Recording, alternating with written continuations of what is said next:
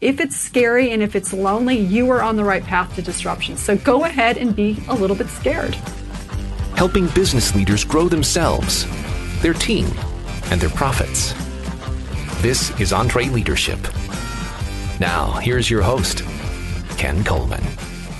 Coming to you from the Music City, this is the broadcast of Leaders, by Leaders, for Leaders. Thank you so much for joining the conversation. Our feature interview this episode is with Whitney Johnson. She's a return guest here on the program. She's got a new book out entitled Build an A-Team.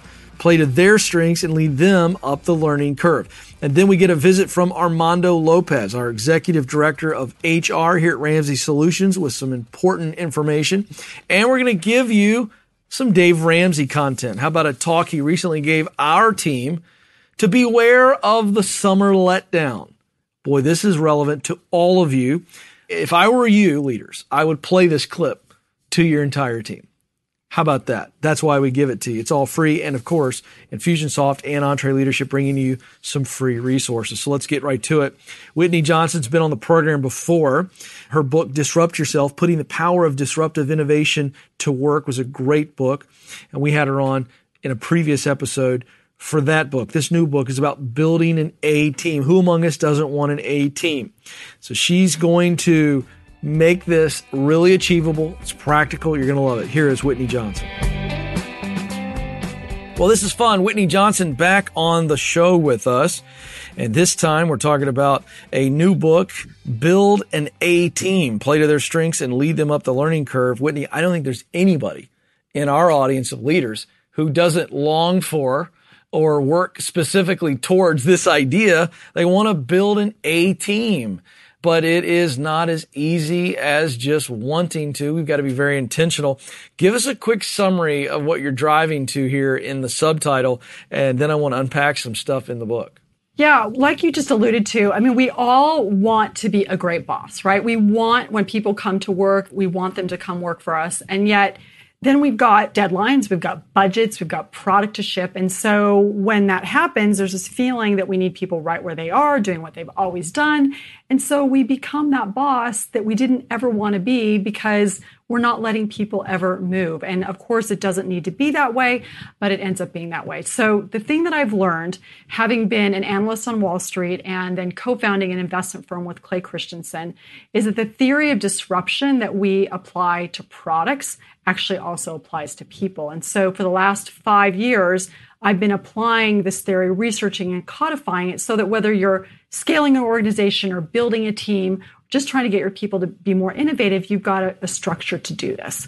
And so that's what this book is about, is how do you take this framework and apply it to building a great team?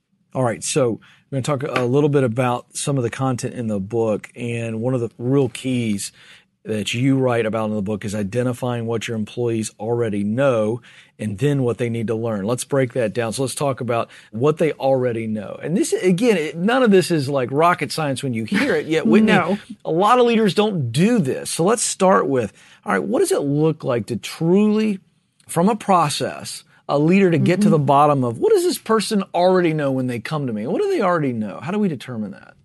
One of the things I think about in trying to build a great team is to figure out where people are on their current learning curve, because everybody is on a learning curve. You're on one, I'm on one in your current job, I'm on one in mine. And so what you want to do is figure out, where is this person? Are they and picture an S, for example. And so where are they? Are they at the bottom of the S, where they're just starting, they're brand new, either in this domain or this job, and in which case they're not going to know very much. And that means they're going to be kind of slow, but it also means they're not blind through familiarity, which is going to be very helpful to you as a manager if you're willing to listen to all those questions that they ask, like, why do we do it like this? Which can be kind of pesky, but incredibly helpful in terms of uncovering strategic insight. So that's the first thing, is like, where is this person? Are they at the low end, inexperienced, or are they in the sweet spot on that steep part of the S, where they've been in a role for 2 or 3 years, or they've got domain expertise of 2 or 3 years. And so this is where all their neurons are firing. They're incredibly competent. They're incredibly confident. And the way you want to manage these people, because they're really good at what they do, is give them lots of constraints, lots of stretch assignments, because when you put them in that box, they'll have the tools to say, I got to figure out how to get out of this box. And as they do that, they're going to help innovate for your organization. And then you might have people who are at the top of their S curve, where they're absolutely masters at what they do, but because they're no longer enjoying the feel-good effects of learning, they can get bored. Now, the role that they play for you for a certain period of time is that they're at the top of the curve, they've got this perspective, they can see things that other people who are lower on the curve can't see, and so they can help bring other people along. They're incredibly valuable. The risk is that if you try to leave them there too long, they're going to get bored, as I just said, and either leave or get complacent and stay. And so once you get to the top, you want them to jump to the bottom of a new learning curve. And that's how you're able to help your organization stay continually fresh and innovative and avoid being disrupted, actually. Boy, that's a really good point. And this idea of, okay, now we know what they know and what they need to learn. And I think this is interesting. I'm going to ask you a two-part question. For those who are on the bottom of that S curve and they need to learn a lot, right? So as a leader, you're assessing them, you're going, boy, there's so much they have to learn. That question is, all right, how do you prioritize what they most need to learn and not try to overwhelm them, because you're going to have to bring them along. And then let's flip that to that person you just described at the end of your last answer. They have mastered, if you will. They're very, very proficient at their current role. And we all know, hey, they're going to get bored. We're going to have to gently push them. Or do we just say, hey, you need to jump so that you're now learning again, this idea of progress. How do you lead that process well for both of those different people? Not doing too much too soon on the learning for the person who's at the bottom of the S, and then maybe not pushing too soon or not letting them stay too long. How do you lead through that? Great questions. So let's start with the person at the low end of the curve. I think one of the things that's really important in terms of being able to climb a learning curve, which I talked about in my prior book, Disrupt Yourself, and you interviewed me on it, thank you so much, is this idea of giving people constraints. And so one of the things at the low end of the curve is people need lots of feedback to know how they're doing. And the way you can give them that feedback is actually give them a constraint. Like you think about a skateboarder, they get lots and lots of feedback, like how are they doing? And that gives them information that helps them move up the curve. So when people are at the low end, you want to give them assignments of, here are the things that I want you to do during the first week on the job. Things like, I want you to have this assignment and I want you to go meet these 10 people who are your stakeholders. These are the things I want you to accomplish your first month on the job, so that they're going to get feedback really quickly. They have assignments with tight deadlines, tight budgets, and that will allow them to see how they're doing, start to develop those neural pathways that will allow them to get a sense of where they are on the job and allow you to see how well they're tracking against where you wanted them to go. So have a very specific plan in mind for their first week, their first month, their 6 months on the job, at which point, if all is going well and it's actually the right learning curve for them, they should start to move into the sweet spot of that curve. So that's how I would manage people at the low end. In terms of people on the high end, once they become masters, and I actually have an S-curve locator diagnostic that if you go to my website, you can take it and see where you are on the learning curve. But for people at the high end, once they get there, you as a manager want to say to them, okay, I know you're at the high end. In fact, before I go there, I have to tell you this really fun story. So I think you mentioned that you were a history buff. So here's a fun story about a person who's at the top of a learning curve, Alexander Hamilton. Yes. So Alexander Hamilton, top of his learning curve, he wants to jump to a new curve in the military. And George Washington says to him, no can do. I can't promote you over other full colonels. But that wasn't actually the problem. The problem was that Hamilton was so good, he had become Washington's alter ego. And so Washington didn't want him to go. He liked him right where he was. Of course, there was a falling out. Unlike many bosses, Washington was eventually willing to honor his request, and Washington lost his right-hand man. Here's the thing. When a person gets to that top of that curve, you want to have a conversation with them and say, okay, you're here. I get it. I need 6 to 9 months from you, and then I will help you. I will sponsor your jump to do something new, whether it's on our team, inside of our company, to a client, to a vendor. But here's what I need you to do in the meantime. I need you to, number one, be a pace car like the Indy 500. I need you to set the pace for everybody else on the team. I don't want to hear any of this, I paid my dues. Number two, I need you to train people. Alex Haley of Roots said, whenever an old person dies, it's like a library burning. Well, when someone jumps to a new curve, it's like a library is burning. So I need you to train people, train your successors. And the third thing that I need you to do is I need you to mentor and facilitate collaboration, because you're not going to have the same kind of skin in the game on this particular curve because you know you're about to leap to a new curve. So I need you to facilitate the collaboration. And then once they deliver on that, they finish strong, it is your responsibility to deliver to them to help them then jump to that new learning curve. Okay, excellent stuff there. All right, let's move forward. Another, I think, key service that you do for readers and leaders in this book is talking about designing jobs that actually fit the talent you have, the people that you have. And again, nothing complex here in this idea, yet it's not as easy to practice because leaders get in this rhythm of this is the job description. I need you to do this job description. And in reality, when you get somebody in there, if you're not paying attention as a leader, you can get somebody that could lay dormant for years, not fully maximizing that role or themselves. Walk us through the challenge in the book here, this idea of designing the jobs around the people, not trying to fit the people into the role or the job. Yeah. Let me give you an example because I think that really will illustrate it well.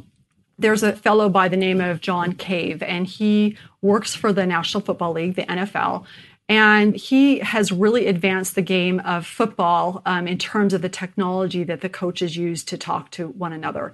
But it may not have happened had he not had a boss who was willing to do exactly what you just said. Her name is Michelle McKenna Doyle. She's the CIO of the NFL. And when she came on board, she was looking at all her people and said, you know, I've got really good people, but they're not great. And I think it's because they're not slotted to their strengths. John Kay was a perfect example of this. He was in charge of all the systems enterprise-wide. And she looked at him and she said, you know, what he's actually really good at is building things. So why is he doing payroll systems? Like, I want him to start building things. So she says, okay, John, here's what I want to do. I want you to move here and do this. But he resisted it because it felt like a demotion. It felt like she was taking something away from him. And so she's like, trust me, you're going to be a great innovator. So what are the lessons here? Number one, I think you as a boss need to recognize that sometimes when you hire people, they lead with what they do well because they worked hard to learn how to do it, but not always what they do best. And so you want to, as a boss, be able to identify what they're actually great at and then persuade them to do the job that you can see they will really be excellent at, and also that the business actually needs. And so it's really a two-step process: is identify the strengths and then persuade the talent that you have that this is actually where you need them. And when they are willing to go there, then they're learning, they're innovative, and they move the organization forward. Now, we don't have time to go through all of the 7 accelerants of learning and growth. This is a chapter in the book that's so fantastic, chapter number 2. But I want to highlight that. I just want to run through them real quick and then let you dive into 1 or 2 here. The right risk, become a talent developer. 2, distinctive strengths, pinpoint employees' talents and utilize them. 3, embrace constraints, use time limits to motivate and hone focus. 4, battle against entitlement. Celebrate success and be generous in helping employees fulfill their potential. 5, step back to grow. Sacrifice short-term productivity to encourage curve jumping. Give failure its due is number 6. Let employees take on uncomfortable challenges and support them through failures. And then 7, be discovery driven. Shift players on your team as their skills and talents emerge. Okay. I love number 3 because I think it really challenged my mindset, and I'm thinking of this not just as a leader, but also as a parent, as I tend to do. Yes. It's so rich. We have leaders that are listening. I always try to draw parenting parallels here. I want to tee you up to talk about embracing constraints. Use time limits to motivate and hone focus. Yeah. So if you think about when you're climbing this learning curve, right as you start to move into the sweet spot of that curve, there's this tendency, in fact, there's research that's been done, is when you move to the sweet spot, you look at your people and you're like, wow, they're a high potential. Fantastic. And yet the research shows that we because we're afraid that the high potentials are going to fail, we stop challenging them. We stop giving them stretch assignments. And so one of the ways that you can get people to really climb that curve quickly, because they need friction, we know that it's a law of physics that people need friction, is you give them stretch assignments, you give them constraints. And so you give them hard things to do. There's this wonderful example of, her name is Ilana Golan, and she was a fighter pilot in the Israeli military. And then she goes to work at Intel in Israel as an intern. So on the one hand, she's an intern, but on the other hand, she's a fighter pilot, and she's been in charge of lots of other fighter pilots. And so her boss, Ziad Hanna, says, okay, I'm going to give her a stretch assignment. Like, we're going to give her something hard to do.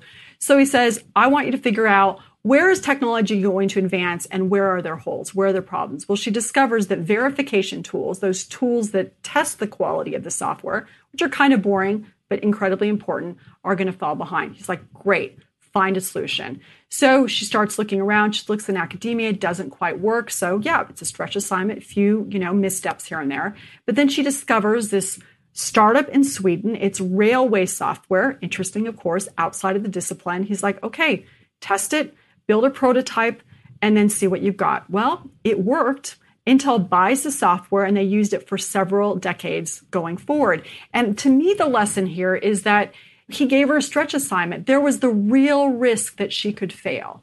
And I think this goes actually to number 4, which is the battle of entitlement. Sometimes we don't want to see people fail. We're afraid to have them fail because we're feeling emotionally entitled of wanting them to do well. And so when we're willing to give people stretch assignments, we're not only giving them the opportunity to step up and potentially fail, but we're also battling our own sense of entitlement of wanting us to just feel good that everything's working. That may feel good in the short term, but in the long run, we can't really develop people unless we're willing to let them have some type of failure. Yeah, well, that leads beautifully. That's a great segue. I wanted to talk about number 6, which is give failure its due. You've already just really introduced this. Let's keep you going here because, again, this is not something we do as leaders nationally, the idea of promoting the opportunity to fail and not being worried about it. In fact, expecting failure.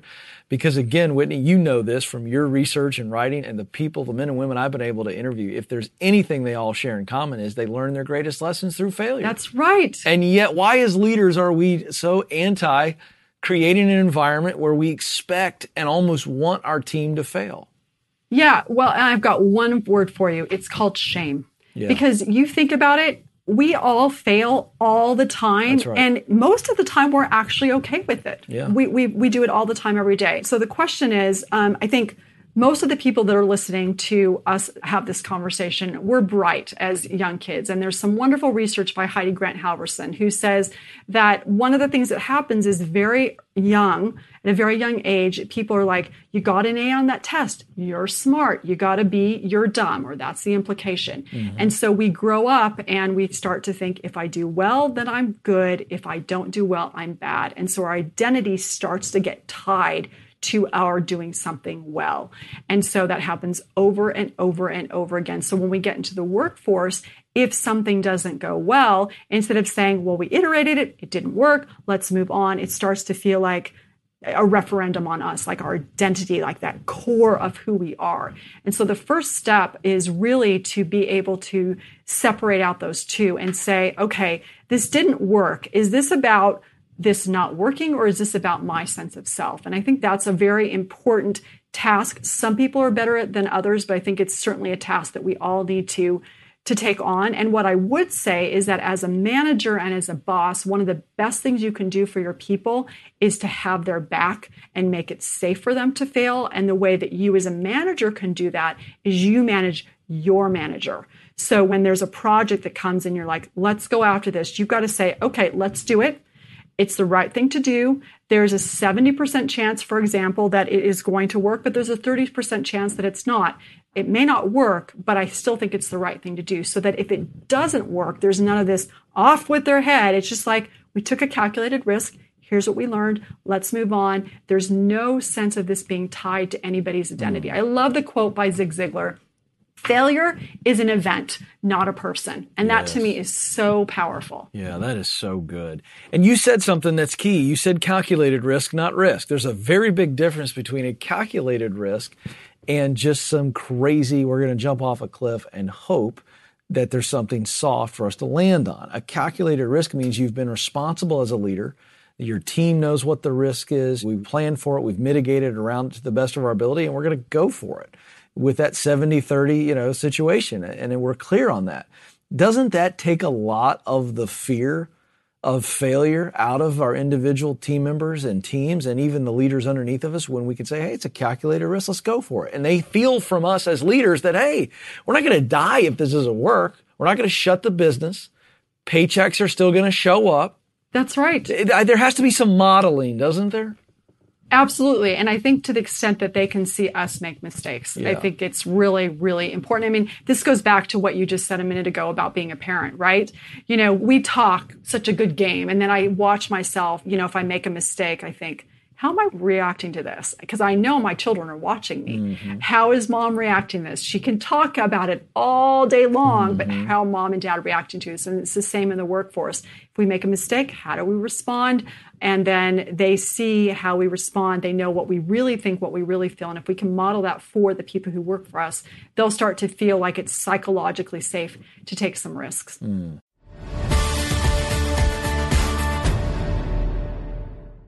Here's a math refresher. There are only 24 hours in a day, so you and your team need to streamline time-consuming tasks to focus on the activities that make money.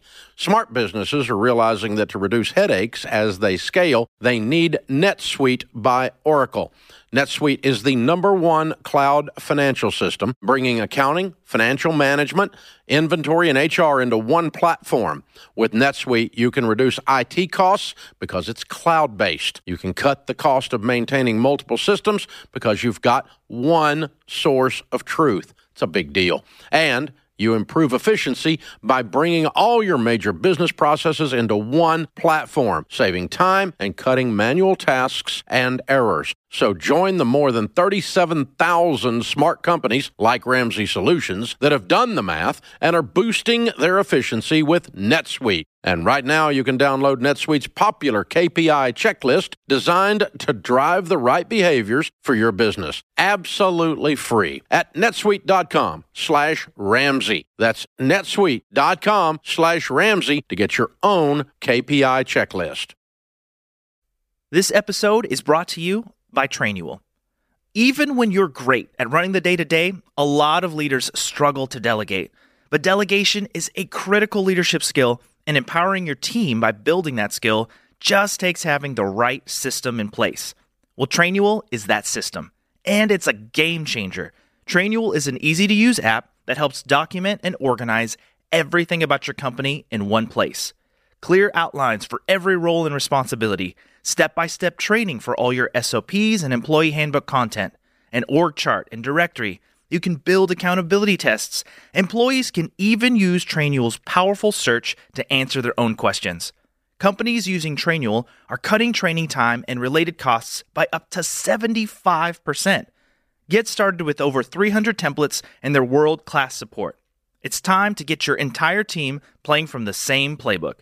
Visit Trainual.com/Entree today for a demo and get 15% off your first year with code Entree15. That's 15% off at Trainual.com/Entree with code ENTRE15.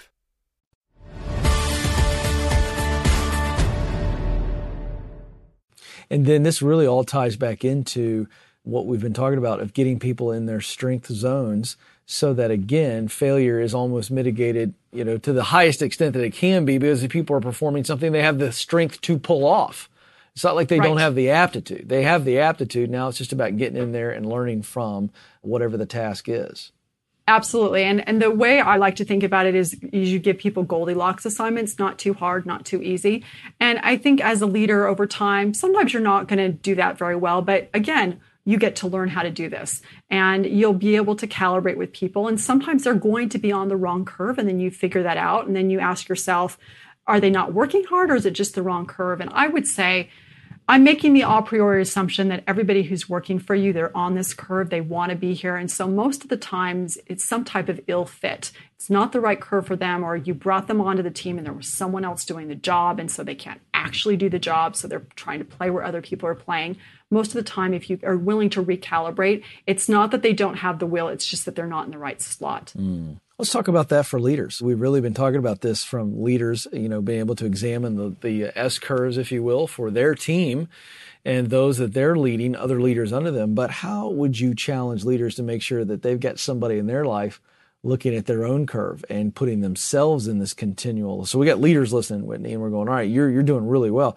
How would you challenge them to make sure that they're doing this process for themselves? What's the best way to go about that? Well, I would say, if you want to be an agent of disruption, first become a subject. And so for me, that was the whole point of the prior book, Disrupt Yourself, whereas Build an A-Team is for leaders. And I would say to you, if you want to continue to be a good leader, you will be willing to disrupt yourself. So when you get to the top of your learning curve, you will find ways for yourself to jump to a new one, to learn and leap and repeat.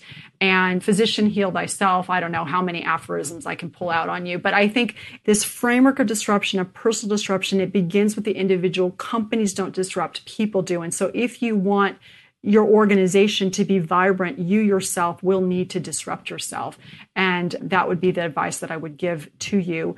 And if you've been in a role for 3, 4, 5, 6 years doing the same thing, you're feeling a little bit bored, you feel a little bit complacent, like I've paid my dues. Almost always when I talk to people about this, there are a few people who kind of raise their hands and go, yeah, I know it's time for me to do something new. We know it. Instinctively, we know it. And I would say to you, you know it. You might be afraid to do it, but here's the thing. If it's scary and if it's lonely, you are on the right path to disruption. So go ahead and be a little bit scared. Yeah, love that. Okay, early in the conversation, Whitney, you mentioned your website, which had this S-curve, and you can kind of take a look at it and see where you're at. I think it's a great little assessment. I want to give you just a minute or two to talk about that and other resources attached to the book, where our audience can go get those and how they need to use them. Okay, so if you go to my website, it's whitneyjohnson.com/diagnostic. You can take the S-curve locator and see where you are on the S-curve. And then what you can also do is you can have the different members of your team take the S-curve. And what I want you to understand and recognize is that if you've got too many people on your team at the height of that S-curve, basically you're at risk of disruption because you've got too many people who are bored. So it's a great little barometer for you personally if you're trying to figure out if you yourself need to disrupt yourself. And then it helps you also figure out how to load balance your team. So that's the best place to find me is whitneyjohnson.com. Obviously, you can email me at wj@whitneyjohnson.com or find me on LinkedIn, and I would love to hear from you. There you go. She is Whitney Johnson. The book is Build an A-Team. Play to their strengths and lead them up the learning curve. Whitney, good to have you back with us again. Congrats on the book. We appreciate you. We're better for your time. Thank you, Ken. I really appreciate it. Hope you enjoyed Whitney again. By the way, this was fun. Marshall Goldsmith, who was with us on episode 241, told us about Whitney. And we said, well, we know Whitney, but thanks for the heads up on this new book. And I mentioned that Whitney was a previous guest. For those of you who weren't with us at that time, you can go get that episode 118. Really good stuff. Thanks to Whitney for being with us. The team at Entre Leadership here, giving you a great resource, the Entre Leader's Guide to Hiring. So we've just been talking about getting an A team. Well, hiring is a big part of acquiring A people to put an A team together. In this tool, we're going to give you our 12-step hiring guide. This is how we do it. You're also going to get some great nuggets like top 10 interview questions you need to ask. And we're going to give you an action plan to get started with this new action plan. How about that? So you don't want to miss this. Think about this. If this free resource saves you from a bad hire, think about how much money. We're talking into the thousands, tens of thousands of dollars that this resource could save you by helping you make the right hire or by helping you kick somebody to the curb that shouldn't even be in the interview room. So go get it by texting episode 274. That's episode 274. Text that to 33444. That's 33444. Well, we keep bringing you the expertise, the goodness. Armando Lopez. He is our executive director of HR, but this guy is a big-time veteran in this space. Before he got to us, a widely respected and acclaimed HR executive. Here is my conversation with Armando Lopez. Armando, good to have you back, man.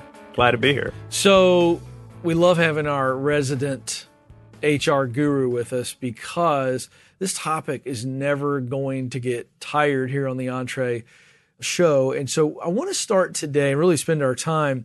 You and I were talking before we started recording about the reality in Tennessee. And it's also a pretty good snapshot of most states in America right now. We've seen some recent data come out that there are more jobs right now open in America than there are people who are unemployed. It is a jobs bonanza. Now that sounds great, but where we're going to focus our conversation is on what reality, there's kind of this downside reality in that it's harder to get talent because there aren't as many people out looking for gigs. So what do we do? What is a three-part play for us when we're looking for talent? First of all, let me comment on what you just said, because we are considered to be in full employment, right? So under 3%. I think the latest stat had the U.S. at 2.7. Right. And so we're in the full employment market. So anybody that wants to be employed is gainfully employed already. Right. So that's the first. To answer your question, three-part kind of strategy for how do we get the right people in, right? So the first one is sourcing, and we can go more into it, but call it generating applicant flow, right? So sourcing. Selection, how do we pick the right people? And then onboarding, how do we onboard them correctly and keep them here and keep them happy and reinforce their decision to join us so they feel great that, hey, I joined the right company. Yeah. Okay, so three parts there. So let's go for sourcing. What's our mindset at Ramsey Solutions? How do we do sourcing? Anywhere and everywhere where we can find great, talented people, right? So we have a strategic approach, a shotgun approach that says, okay, we're going to be visible in all these places. And then we have some very niche sites and niche things that we do. It's a little unfair to the listeners that are hearing us because we have 13 million listeners on the Dave Ramsey Show. And X number of listeners on the Ken Coleman Show, and X number on other shows. And of course, we utilize all of those shows to say we're hiring. All right, so there's the sourcing. And then there's the selection. We've made jokes. We've talked about it very openly on this program that we have a lot of interviews, that it's harder to get hired here than it is to get elected Congress. Okay. But you said something before we started here in the selection process. You call it the candidate experience, that you've been really working hard with the leadership of the company to say, okay, yes, we're going to be thorough, but how do we make the candidate experience better? Right. Give us a snapshot of where it was, where you're trying to take it, and why. So where it was, and we all joke about the 73 interviews and et cetera, but the candidate was expected to take time off to be available for us at X number of times, right? And so we've kind of said, why can't we utilize technology? Remember, these are all gainfully employed people. Unemployment's the lowest it's ever been. So in that situation, why can't we use technology, Skype, Zoom, FaceTime, et cetera? Why can't we do some interviews where they don't have to take time off from their employer, right? They could do it at lunchtime. They could do it at breakfast time. They could do it during their breaks. The idea is not to bring a candidate in here, not to require anyway, a candidate to show up at the office more than twice. Okay. That's different for us. Yeah, it sure is. But it's keeping into account that candidate experience. It's saying to them, hey, one, we would never hire someone with poor integrity. Right. But Ken, what do you think happens when you're interviewing for a position that requires you to be there a couple of times? What are you saying to your employer on, I need time off? Right. We want the highest level of integrity people, right? But after your second or third PTO day, the right employer is asking, that's right, what is going on, right? What's going on? Why do you need so much time? That's right. Short notice, typically, right? That's right. So people are asking, what's going on? And that then puts pressure on the candidate, to your point. And a great candidate experience now goes down the tubes, right? Yeah, right. Because I don't feel good when I'm having to lie to anyone. Right. And normally I'm not going to do it. So I'm going to tell someone I'm interviewing for another job. Right. And that's going to potentially cost me my job. No question. It just creates all kinds of unnecessary tensions, which again speaks to the experience. Okay, so then we select. We say, okay, we want you. We make the offer. They say yes. Now onboarding, which what I love about our process is there's a lot of intentionality. I'd love for you to talk about what it looks like, how you've built that experience as well. Because for some people, onboarding is just, here's your fob, and here's how you do this. Here's your computer. Okay. Yeah. Go. You even stretched it because even that is a lot, right? For some people, one, they forget that you're coming that day. Yes. And so you show up and they're like, oh, yeah, today. Oh, you're coming in today. Right. Oh, yeah. And so sometimes that poor communication between the people that are there, between that team, between that leadership, we're not even ready for them to get there. And so then they feel like an inconvenience, right? And that's not what we want anybody's first day to feel like. Yeah. So some of the things we do now, Ken, is because of scope, size, right? We're a lot bigger. We can do a lot more. And so some of them are like reserved parking spots. Right. Now, some people listening to this are probably going like, what's the big deal? Right. But here at Ramsey Solutions on your first day, do you think you're going to find a parking spot here? No chance. No chance. And then you're freaking out because you're late on your first day because you don't even know where to go. And you don't even know that we have mall parking and a shuttle that runs back and forth on your first day. Point. So we reserve spots for new hires. We tell them in an email that there's a spot reserved for you. It's got a blue cone. Gotcha. And it says new team member. And so park there. You are the new team member we're waiting on, right? Good. And so they park there. They come in. Martha's Place is open. Now, normally Martha's Place is closed at 8 o'clock in the morning on a Monday because we do staff meeting. However, on Mondays that are start dates, it's open. And guess what's coming out of Martha's Place? Oh, well, just all kinds of good smelling stuff, whether it be the coffee or the baked goods. I'm guessing they don't get to park there day 2, right? Not day 2, Ken.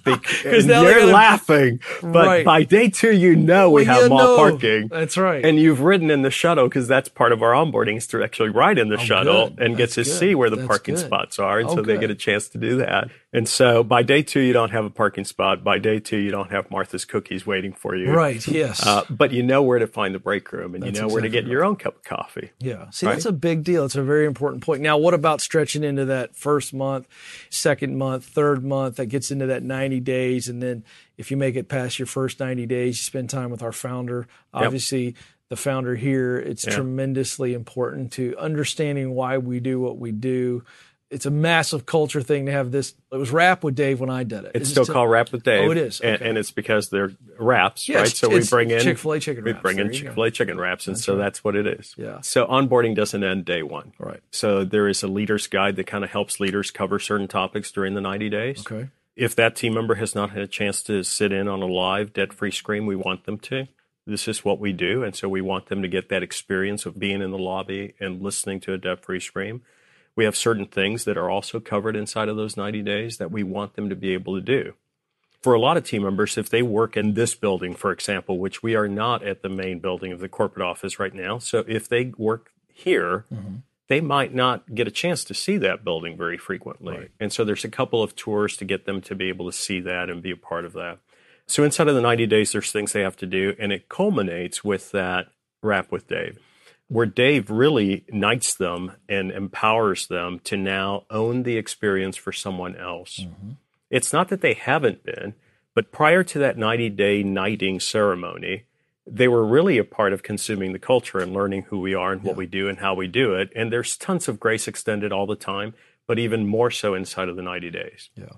And post the 90 days, you still get the grace and all that, but now you're in charge of somebody else's experience and continuing that great culture. And you get the time with Dave. Everybody gets to ask a question. Oh, yeah. Which, that's a valuable thing, I think. A guy who loves questions. It's a great opportunity to ask Dave questions. I got to go through it. Everybody goes through it. It's a lot of fun. I think it's a really unique experience. How many founders are still part of new hire onboarding? How many CEOs in big corporate America? Very few, I would imagine. Yeah, so it's really good stuff. He is Armando Lopez. Great stuff, as always. Really gave us some great things to think about, and we appreciate you hanging out with us. Hey, thanks, Ken. Big thanks to Armando for hanging out with us. What a treasure he is. By the way, can I just say this? Just a little commercial. If you're a leader out there and you're thinking, I don't need an HR person, yes, you do. And 2, you need to get somebody like Armando. You talk about a guy that's just dedicated to that role. Unbelievable. Let's go to Dave Ramsey. Now, from time to time, we will do this. And very grateful to Will, the producer, because he's pulled for you, the audience, a portion of our staff meeting. Every Monday morning, the entire team, 730 plus now, get together in one room and we communicate.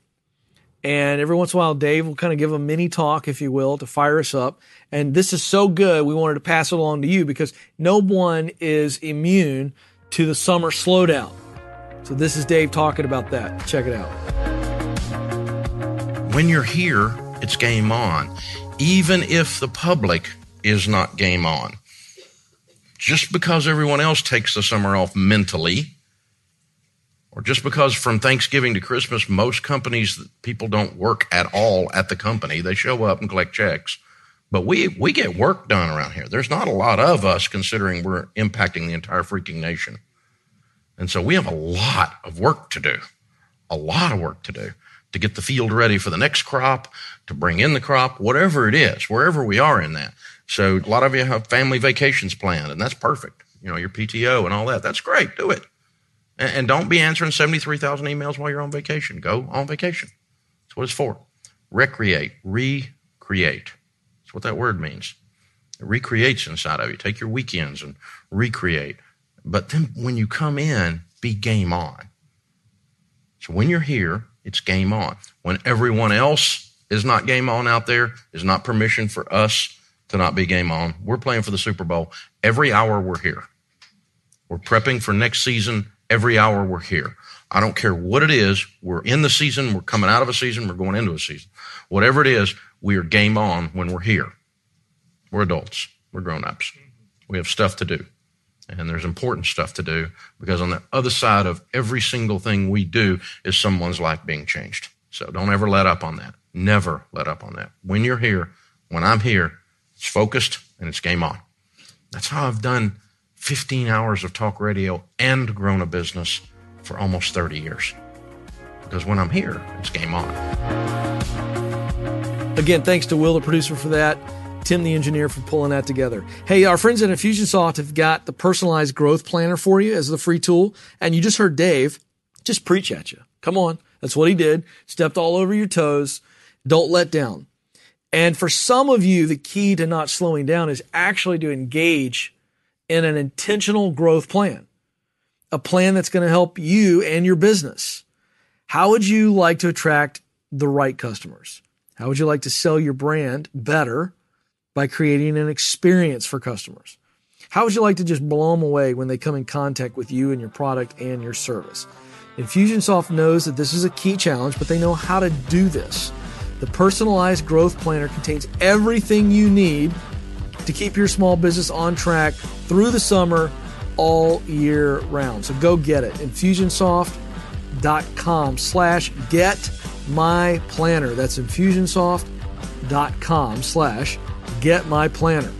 Wow, that was chock full. We should charge some of you people for that. We really should. Some of you people that haven't been with us a long time, we should be charging you. That was so good. But we won't do that. On behalf of Will, the producer, Tim, the engineer, and the entire Entree Leadership team, thank you so much for listening. We'll talk with you again very soon.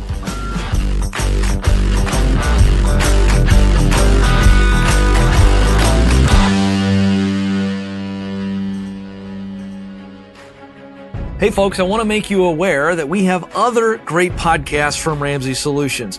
Here's a sample of The Ken Coleman Show.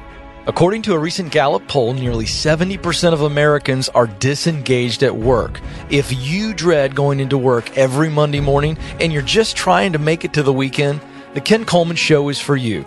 Everyone has a sweet spot. Your sweet spot is at the intersection of your greatest talent and greatest passion.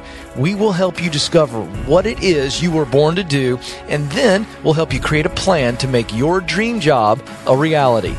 You matter, and you have what it takes. Join the conversation on The Ken Coleman Show. To hear full episodes, just search Ken Coleman in iTunes or go to kencolemanshow.com.